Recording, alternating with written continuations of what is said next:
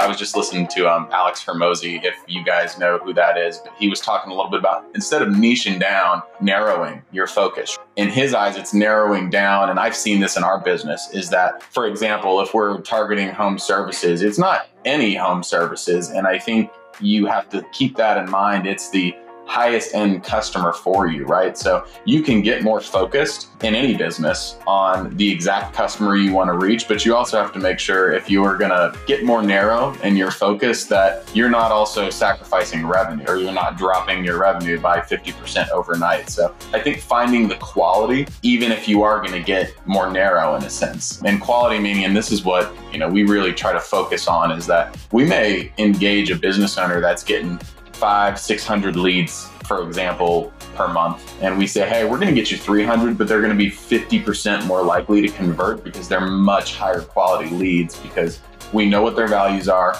we know what their psychological drivers are, and we know they're going to buy from you at the end of the day. And so less is more. What's going on, everybody? Today we have a special treat for you. You are in for an amazing episode with Mr. Brandon McKee. We got into all sorts of really cool stuff. He is the CEO of Win Big Media, and we talk about data-driven decisions. We talk about people. We talk about culture. We talk about operations. Just how do you actually create an alignment of strength inside your business to be able to scale to the next level? We talk about some really cool marketing concepts. He's an amazing guy. He brings so much insight with all the data that he has at his fingertips to the conversation that I really enjoyed it. Mike, what stood out for you from this conversation? Well, I love the story that he shared about the compensation, a very unique compensation model that I think we're going to try to employ in Better Than Rich. So that was probably midway through the episode, but definitely keep your eyes peeled for that. I love our conversation about the gap and the gain as well, because it's a really popular book from Dan Sullivan. So really great content that Brandon brought. And if you haven't checked out Philip Stutz' episode, you can check out Philip Stutz. They're in the same business industry with the undefeated marketing system. But I think you'll really enjoy this episode with Brandon. Has a very successful career inside Win Big Media, but also in fitness and sport and health, and as a leadership and strategic coach underneath Dan Sullivan's tutelage. He is highly respected in the industry, and he brings a lot of compassion and innovation and a really great, awesome, unique approach to marketing. So get ready for another great episode of the Better Than Rich Show.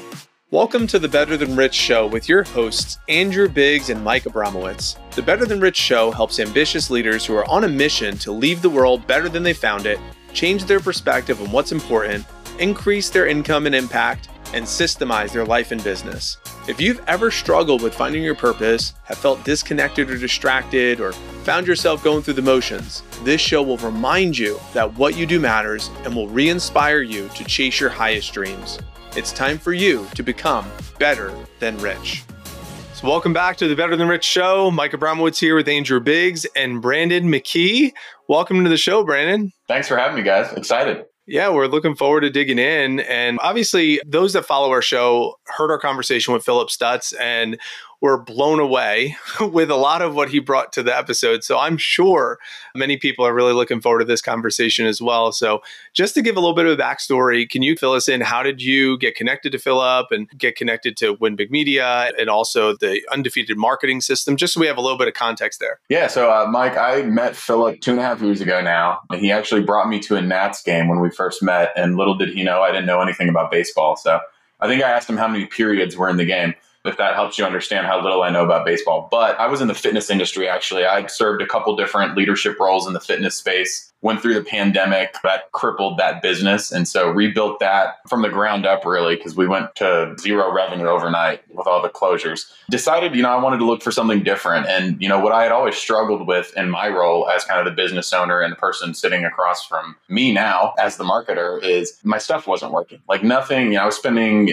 all this money per month and not being able to figure out why people weren't coming into my health clubs. And so really what drove me to join Philip is not, even you guys know Philip, his passion for really just the business owner and helping them understand and grow instead of kind of doing the same old thing that every other marketing agency does. So we met up. I started as the VP of operations, really helped him grow Win Big and build the team. My background is in people, culture, how to build teams and align people with the company's goals to make sure that everyone's happy at the end of the day. So we grew this thing. And then recently I took over as CEO, and then Philip has elevated to the chairman, as Philip does, on to the next big thing for him. So but super excited to be here. Yeah.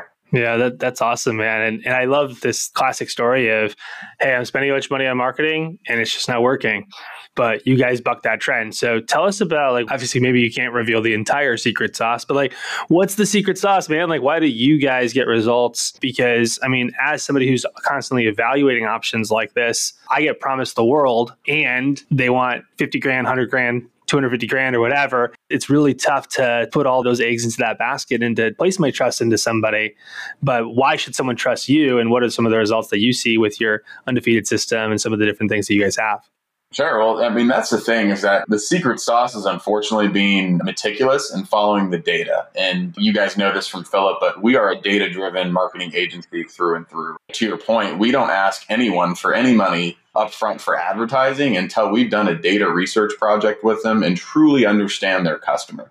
So I'm not talking about, where they live, their demographics, what kind of car they drive even. We're getting granular into their psychological drivers. Do they go to church? Do they have a dog? What are the things that your customer is doing on a daily basis that's going to drive them to buy a product? And then we know exactly who your customer is. We build a strategy surrounding that data. And then that's when we start to do some testing. We really start to create branding and creative messaging that aligns with that data. And so we're really 60 days in before we're actually asking you for any advertising dollars. And that's unique in our space. We always try to compare and contrast a little bit to our marketing agencies that we know. And we've heard plenty of horror stories, trust me, from business owners that have gotten yeah, give me 100 grand. We're going to go on Facebook. We're going to crush it for you. You're going to have so many leads, you're not going to know what to do with them.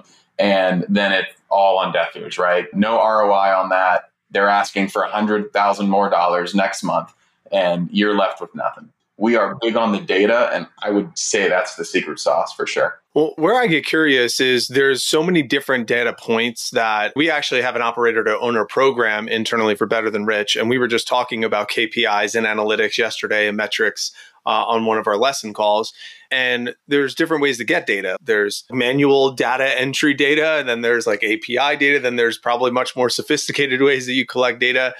I would love for you to hit on and just kind of riff on, if I'm an entrepreneur listening to this at all different stages, I could be a startup, I could be a solopreneur, I could be running a small business with a team, I could be running a multi 8-figure, 9-figure company. So if you could hit on each of those types of individuals who might be listening and just talk about data collection or analytics or KPIs or reporting or whatever shows up for you in that vein, that could be a value for someone that's listening right now. Yeah, I mean, I always say this, the data is only as good as where you get it from. And so what we find a lot is that we'll engage with business owners and they'll say, I've got this data, Facebook gave me all this data about my customer. And lo and behold, it said I should spend more money on Facebook. That's what we hear a lot. If someone has done a data research project, they're getting their data from Google or they're getting their data from Meta. And that's always going to go back to you spending more money on those platforms because that's how they're managed and that's how they're pushed. So for us, we really like to be what we call platform agnostic. What we're doing is we're collecting third-party data. We have a partnership with the largest data collections agency in the country, and we're tracking at any point in time 220 to 230 million American consumers. And so what that means is that this data is strictly from them. So it is tracking them. It's not just their online presence and footprint, but it's actually their surveys and door knockers, and it's everything, right? So it's accumulating all this data.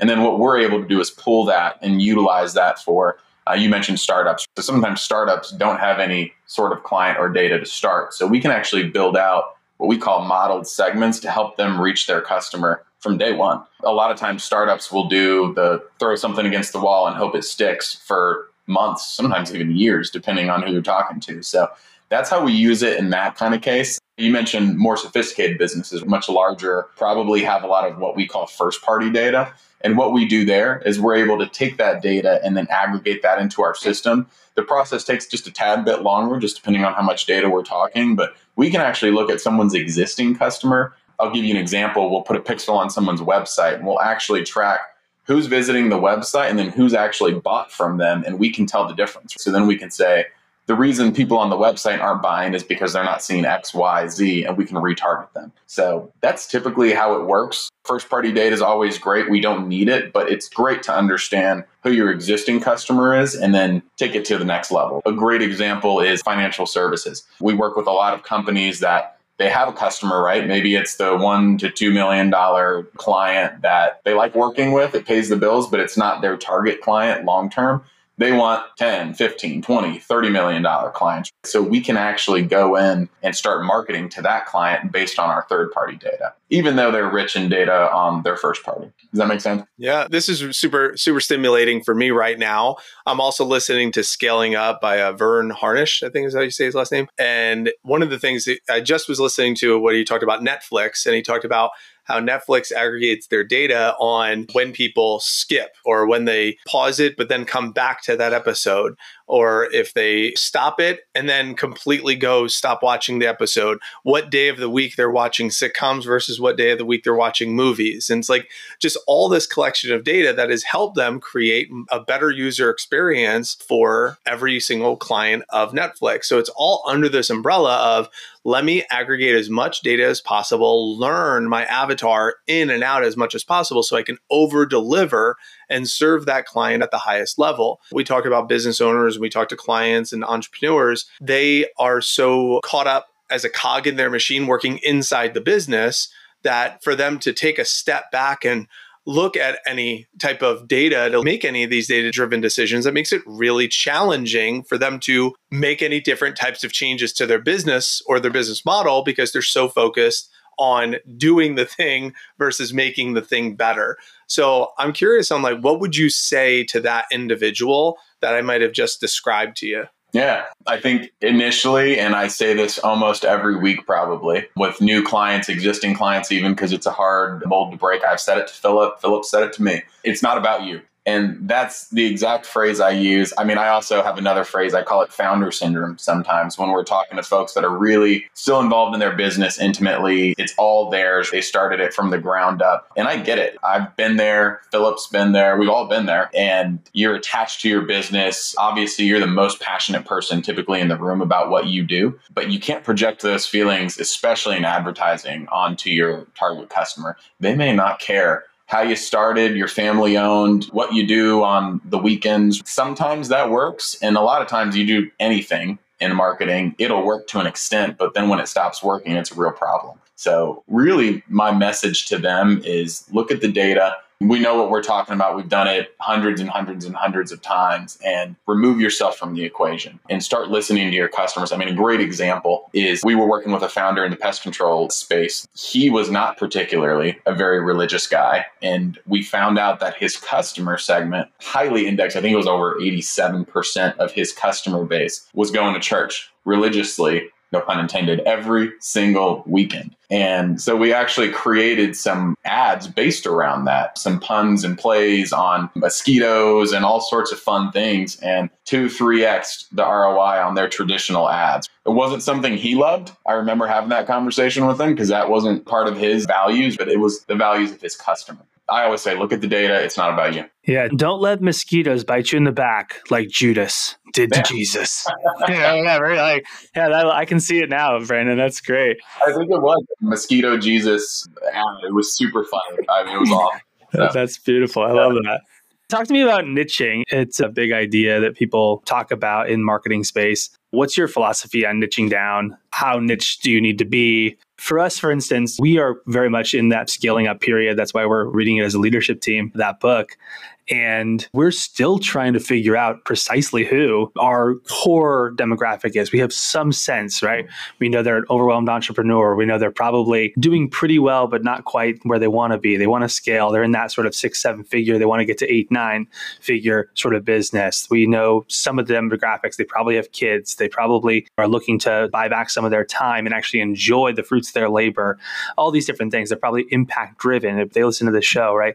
So, okay, we give a general sense, but is that niched enough? I'm always asking these questions, Brandon. So talk to me about niching and your philosophy there. It's a super interesting question, and it is definitely prevalent in the agency space for sure. And we went through it, but a lot of agencies try to be everything to everyone and end up doing everything at about 60 to 70%. My philosophy on niching down, and I was just listening to Alex Hermosi, if you guys know who that is, but he was talking a little bit about instead of niching down, narrowing your focus. in his eyes, it's narrowing down. And I've seen this in our business is that, for example, if we're targeting home services, it's not any home services. And I think you have to keep that in mind. It's the highest end customer for you, right? So you can get more focused in any business on the exact customer you want to reach, but you also have to make sure if you are going to get more narrow in your focus that you're not also sacrificing revenue or you're not dropping your revenue by 50% overnight. So I think finding the quality, even if you are going to get more narrow in a sense, and quality meaning, and this is what, we really try to focus on, is that we may engage a business owner that's getting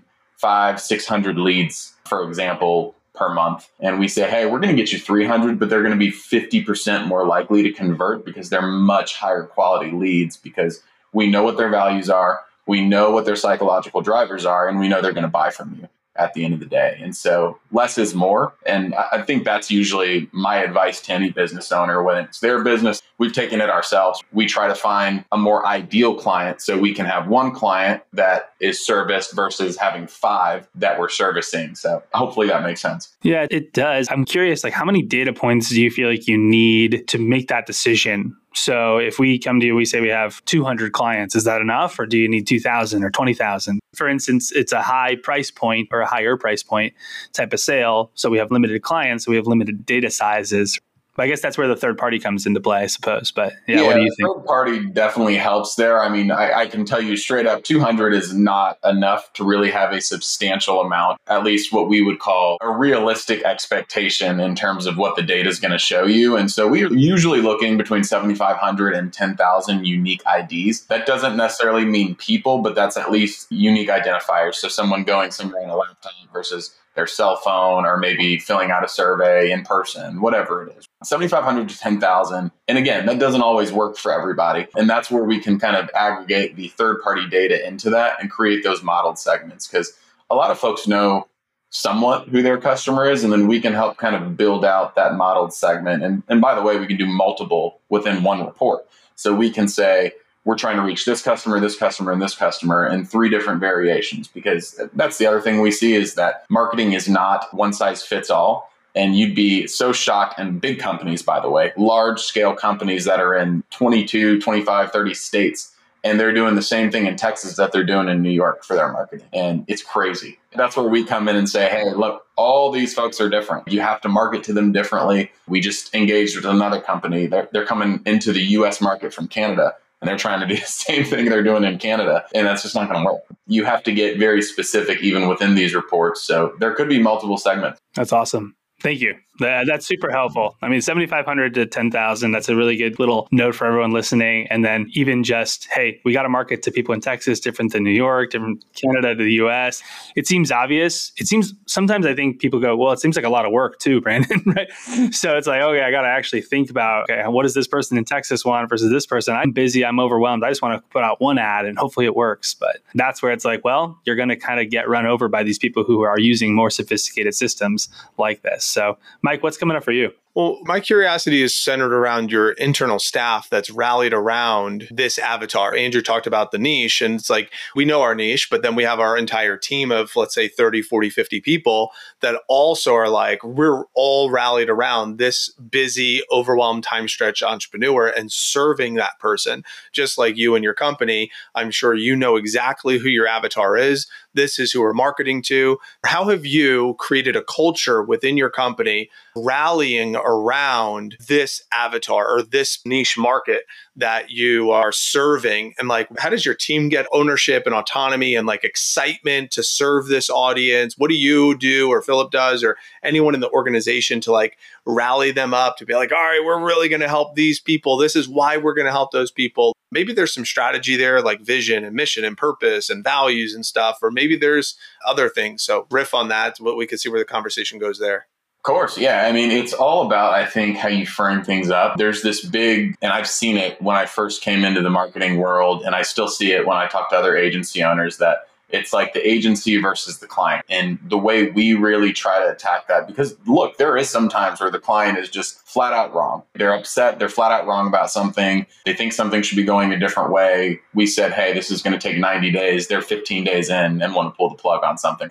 And I think if you train your team around the sense of one, putting yourself in the owner's shoes, pretending, and it's our phrase at Win Big, but pretending that every dollar is your own dollar. And that's very hard for staff that's never actually invested into a business before. And so it's something we talk about day in and day out. It's something that I talked about since I got here. Of course, Philip's been an entrepreneur forever. So it's really about putting ourselves in our customer's shoes. And if we're going to ask for even a couple $100, we better be able to explain and reverse engineer where that's going, why it's going there, what the outcomes are. I was super frustrated, by the way, my first couple weeks, just because there's so many acronyms in marketing. There's so many different cost per click, cost per acquisition, I call them vanity metrics that really, like, at the end of the day, nobody cares about. They care about how many sales and conversions they're getting. We also flesh a lot of that out at WinBig. We try to talk to owners on their level. And that's not to be rude. It's how I would want to be talked to. When someone's talking to me about the financial services business, I would hope they're talking to me in a way that I can understand what they're saying to me. I have a financial advisor. They don't use big words with me. They just say, hey, this is what's happening.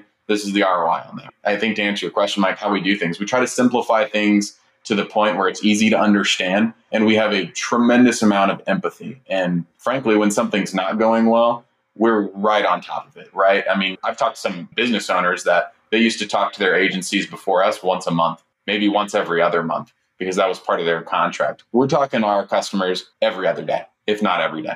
How many people are on your team at WinBig Media? Total team members, we're definitely 20 plus now. And we've built that out just to really try to service in different departments and bring them all in-house. So 20 persons. In your past, whether it be in the fitness industry that you were in, what's the largest amount of people that you had on your team at one point? Would it be the 20 that you have right now? No, I mean, I was at any point in time, depending on the facility and the region, 500 to 1,000 employees, just depending on the different departments. Yeah. I had a sense of that. So we're going from a team of either 20 or to up to 1,000. And we have this internal team that is backing us up to serve this one avatar. So just like want to double click on the question of how do you or how have you in the past or currently rallied up those 20 to 1,000 people to like truly align with the mission to serve that avatar? Are there best practices that you've developed with internal meeting structure or anything around culture specifically, helping these individuals to take ownership and autonomy over their department and over delivering for this avatar? Yeah, I don't think it's surprising. I personally think it's a lot easier with my 20 employees now than when I had 1,000 for sure, because you just really can't call every employee when you have 1,000 employees and thank them for what they do and loop them into what's going on and the wins that we're having because of the work they're doing. That's something I try to do on a weekly basis. I'll be driving home from a meeting or from the office, and I just call someone randomly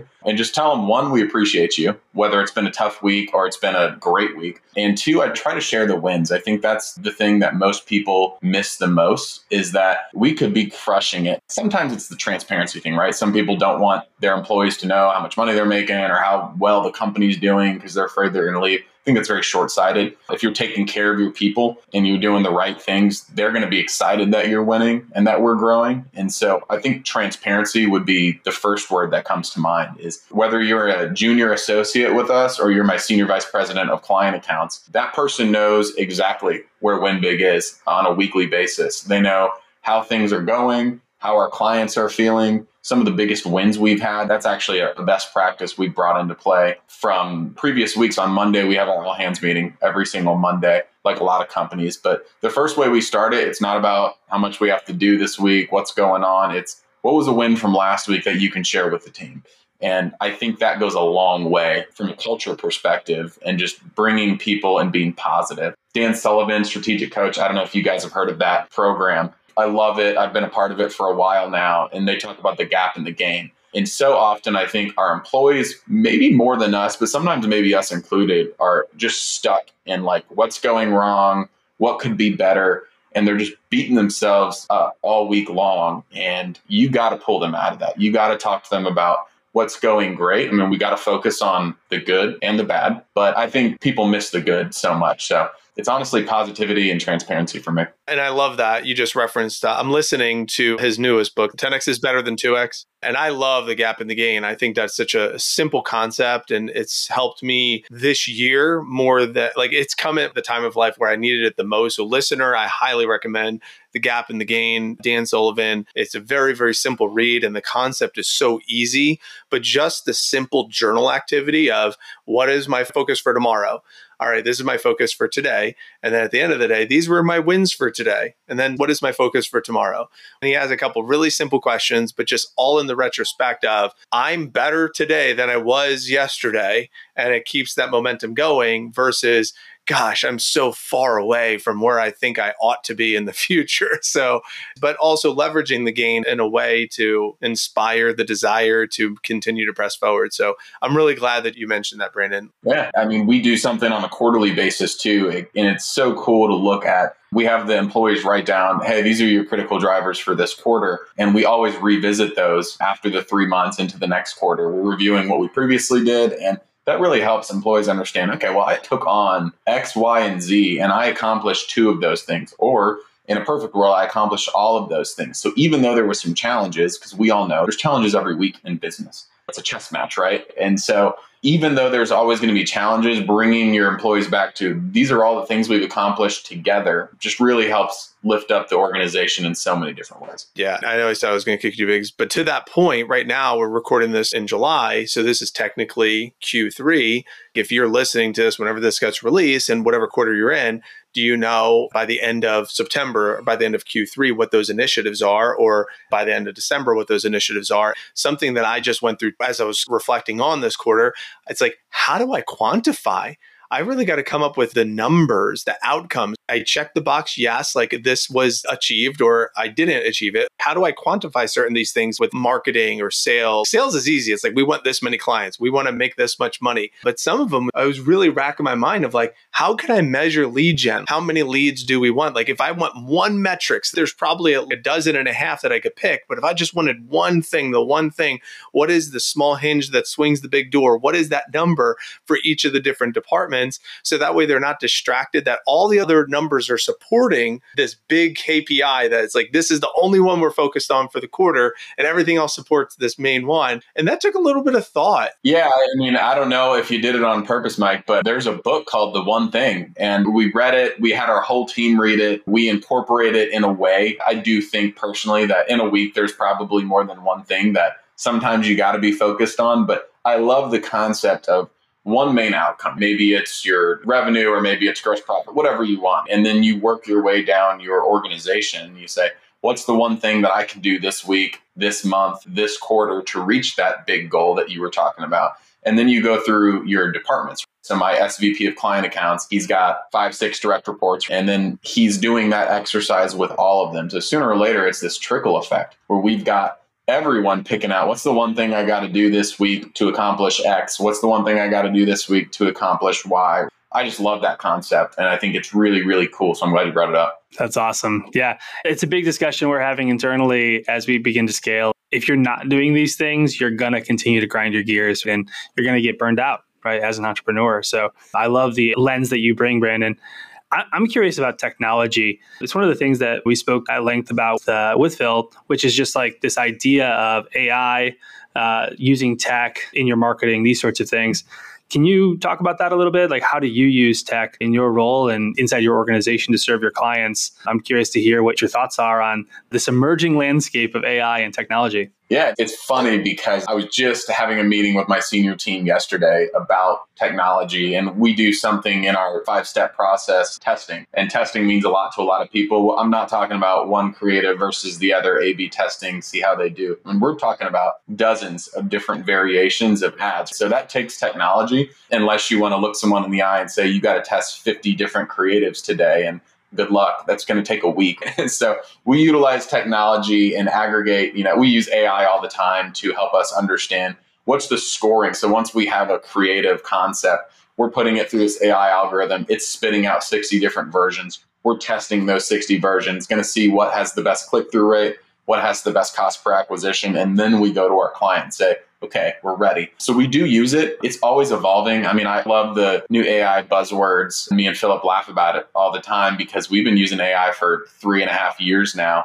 And it seems like in the last 6 months, all our clients are asking us about it out of the blue. They're like, are we using AI? And I'm like, guys, we've been using it for a long time. Don't worry. I think it's natural. I know there's a lot of folks out there that are like, it's going to replace my people. I'm running my agency with just me now. AI is everything. I think we've seen that in the legal field, that's probably not a great idea. You might get sued down the road. So I think you have to use it, but there's got to be a human touch to it. I've looked at probably just in the last year, 15, 20 different new platforms that have come out, and all of them have their pitfalls. It's about how you use it and the prompts that you give it. In my experience, everything's changing week in and week out. I mean, it seems like every week I'm getting a different email from someone talking to me about the newest thing. So there's a lot of great stuff out there. I also think there's a lot of bad actors. So do your research and really make sure that you've got someone assigned to that, though, and don't jump all in, is my opinion on it. Yeah, no, that's great. And what platforms do you use, or at least you're evaluating or you're curious about? Are you using these large language models like the mainstream ones, like ChatGPT or other things like that? Do you use it for creative? Does it work from an image generation perspective, or is that not quite up to the standards for advertising and your level? Or what would you say? Yeah, we do a lot of very thoughtful, I call it comparative advertising. So drawing a distinction between my competition and me. It's very successful, especially on the enterprise level. We just did a really cool ad for one of our furniture companies the other day against Wayfair. And it's not, don't think like political ad. It's not like mean or mean-spirited or anything like that. But just drawing a distinction between our competitors and what they can and cannot do versus what we can do, because we're local, we're family owned, we can get it to you tomorrow. You're not going to wait 3 months. To do those types of creatives, it's harder to generate that through those AI platforms. To answer your question, though, we do a little bit of everything. We've got some of the mainstream stuff, and then we've actually invested in a couple different platforms. I can use one of them. MarPipe is one of them, which I think is really cool. You guys should check it out if you haven't. I mean, it's a really cool platform that's how we're able to do so many different variant testings. We used to do this manually, and it just took a lot of time. You can actually create something. You still need your team to create it. You put in those different assets into MarPipe, and then it'll spit out 60 to 150 different versions. And then you can actually do the testing through that platform because they have API integrations. I think that one's really cool. There's a couple of other versions out there. We're still doing some testing to really see what's going to work best for us. But just to swing back to your other question as well, I don't think it replaces the need for your team to actually generate those. I mean, Google does it already. I don't know if you guys are familiar with Performance Max, but Performance Max campaigns have been really coming out strong, and they're very successful for a lot of businesses, just depending on the industry and the vertical. It's actually all AI generated too. So you can't actually choose what web page you send people to, what they see, what the creative is. You're literally just putting in information to Google's system, and it picks all that for you. So it's kind of creepy. Yeah, and that's one of the things whenever we get into this third-party data and all these sorts of things and AI, things get creepy real fast. But at the same time, I mean, from a business owner perspective, having data at your fingertips and being able to make data-driven decisions is a must. If you can't beat them, join them is kind of my philosophy. We got to make sure we're using all this information at our fingertips. We may not have as much information as Google has, but an organization like yours has so much to offer entrepreneurs. So it's just really cool what you're up to. And I think that's great. I know, Mike, you had a really cool question about internal management and something about an employee and offering ownership. What was that question that you wanted to bring up? I'm curious, as far as like different compensation, I know, Brandon, you have a cool story around this, offering employees ownership and sharing the profit of the agency. And I'd love to hear that story. And the reason why I want to hear that story and I want our audience to hear it is because whenever we're bringing on new staff, sometimes we need to get creative with our compensation model. Sometimes, especially in the marketplace right now, where if you really survey a lot of people, money is sometimes like maybe 3 on the list, sometimes maybe even 4. It's like sometimes it's experience, sometimes it's flexibility, sometimes it's work culture, or a positive work environment. So sometimes advancement opportunity or leadership opportunity. Compensation has all of those, but like A is just one form of all of the different perks or compensation. So I'd love to have you share your story about this employee ownership, profiting in the agency. If you could share that with us, that'd be great. Of course. Yeah. It was about a year and a half ago, really. So shortly after I started, but we were hiring, we were growing, and we were finding the market was really competitive and really tough, as everyone was going through that. It was really hard to find people. Once you did find someone, 3 months later, they were out the door, it seemed like. So we were just brainstorming at how to tackle that. The way I looked at it, and by the way, Mike, when we're tracking all of our data, we're actually tracking some of that stuff too. So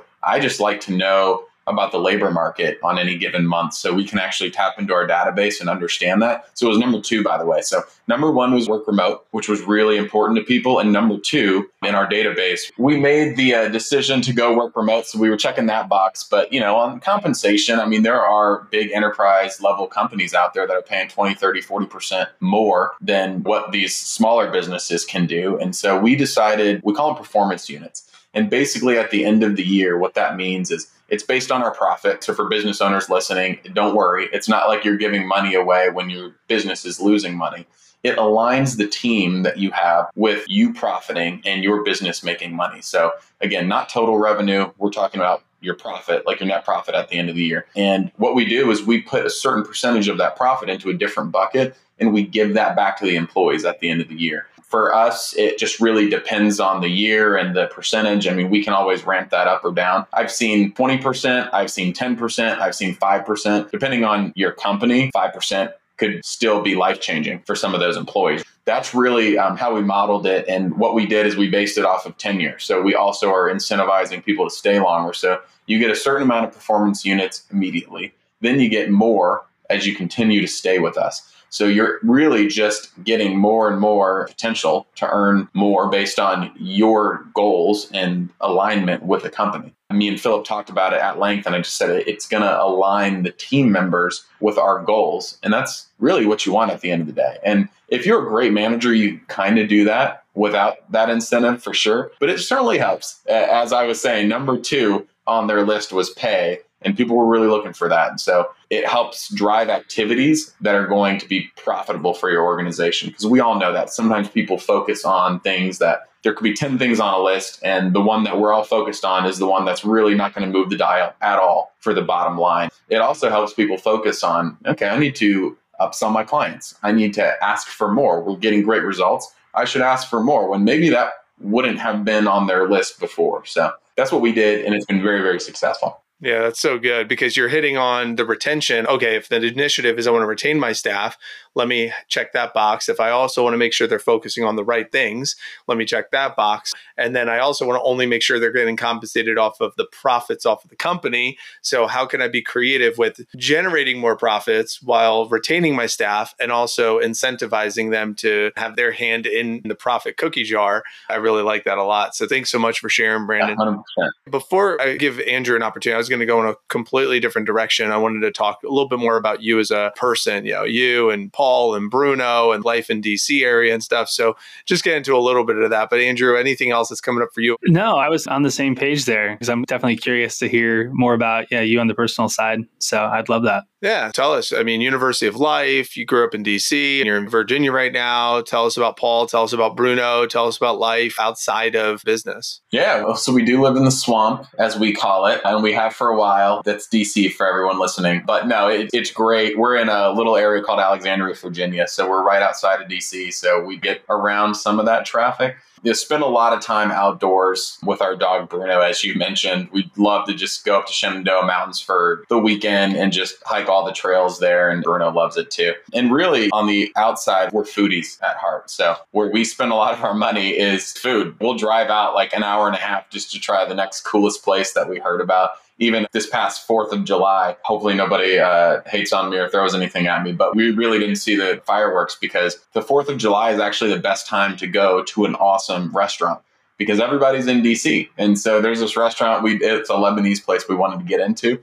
And I knew we'd be able to get into it on the 4th. So we went there and just had a great afternoon. That's amazing. What would you say is the best dining experience that you've ever had? What's like hands down number 1? Oh, man. That is a really tough question and a good one.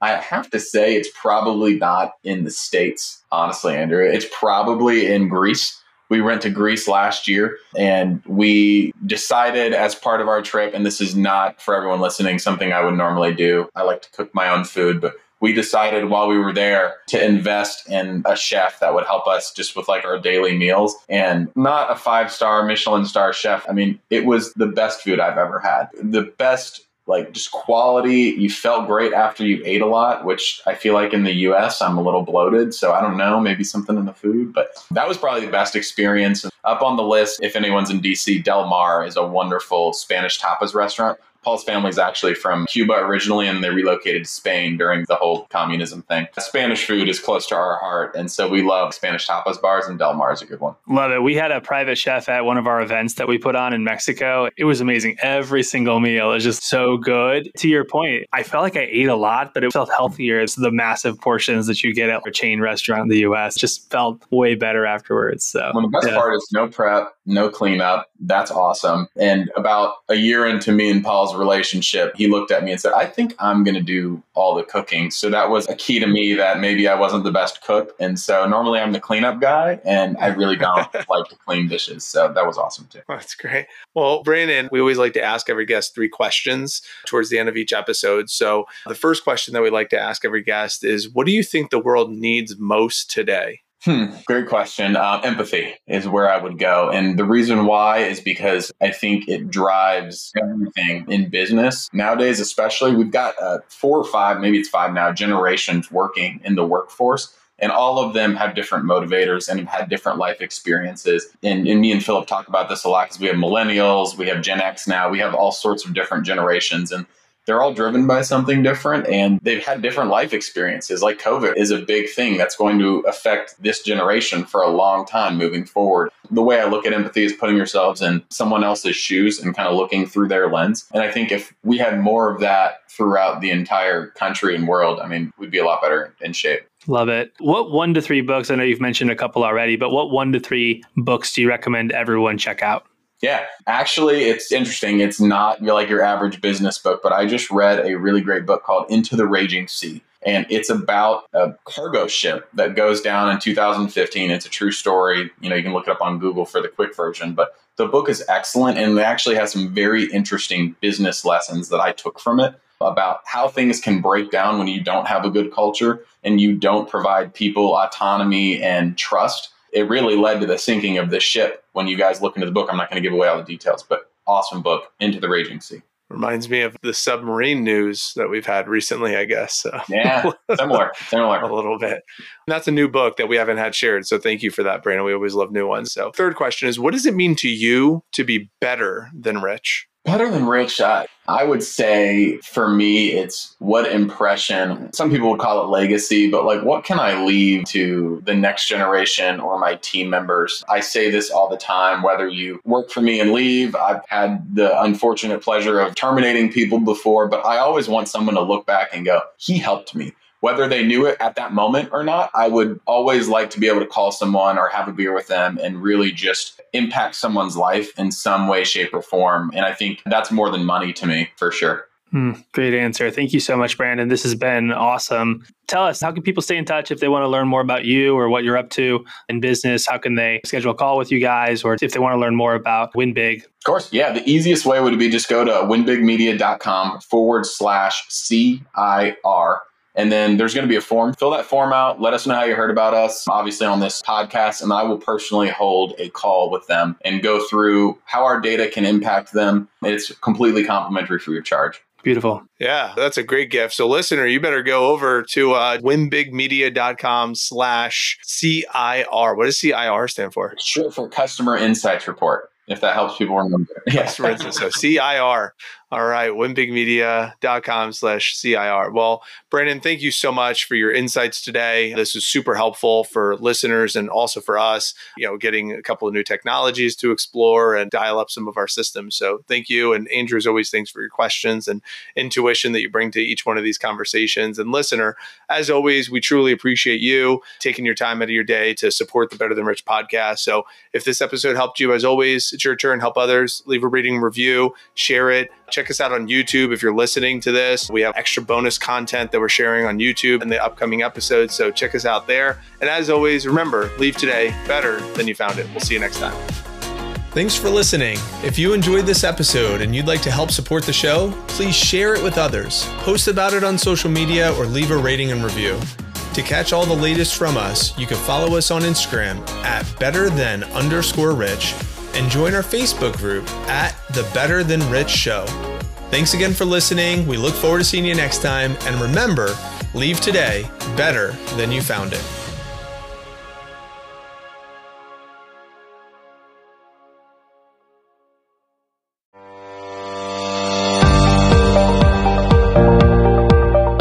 If you found value in this podcast episode and want to go a little bit deeper with myself and Andrew Biggs and our community, I recommend checking out one of these 3 resources. Number 1 is join our community. We have the Automate, Delegate, Systemize Facebook group with over 1,000 entrepreneurs and self-employed individuals who just want to win back their time, who want to increase their profits, want to expand their businesses, and really spend their time on what matters most to them. So join that group. It's on Facebook. It's called Automate, Delegate, Systemize. It is a private group, but we would love to have you join. Number 2 is we have a free 1-hour masterclass. And this free 1-hour masterclass that is titled Win Back 13 to 37 hours of your week every single week. By you taking an hour of your time and listening and watching and workshopping with this masterclass, you will learn our 3 epiphanies to help you understand how to work on the business, not in the business. Know that you can delegate and automate almost anything in your business, and you could also build a system in your business, even if you're not tech savvy at all. So I highly recommend you to go to automatedelegatesystemize.com and enjoy that free 1-hour masterclass. If you really want to go deep with Andrew, myself, and other business owners, we have a program called Operator to Owner. And Operator to Owner is our premier program that's 12 weeks long that will show you exactly how to use what we call the ADS framework, going through the prospect journey, the client journey, how to onboard properly, build your staff, build the pillars of your organization, audit your time with a $1 per hour exercise, offload and delegate your under $1 per hour wage that you want to pay yourself, how to offload those tasks, and really how to buy back your time. Our promise is that by the end, you will learn how to leverage a virtual assistant team, whether you want to use our Better Than Rich virtual assistants. We have those services. You could go to va.betterthanrich.com. Or you can learn how to use your own virtual assistant team and hire offshore workers. But we are here to help you win back time, gain your freedom, and try to stay true to what it means to be an entrepreneur and why you became an entrepreneur in the first place. So take advantage of those 3 resources. We have the Facebook group that's free. We have the masterclass that's free. And then, of course, we have Operator to Owner and our virtual assistant services that are behind the paywall. And be on the lookout for our next mini course, Win Back Your Freedom and Increase Your Profits, which we've done a couple of times already. And maybe there's one coming up in the near future.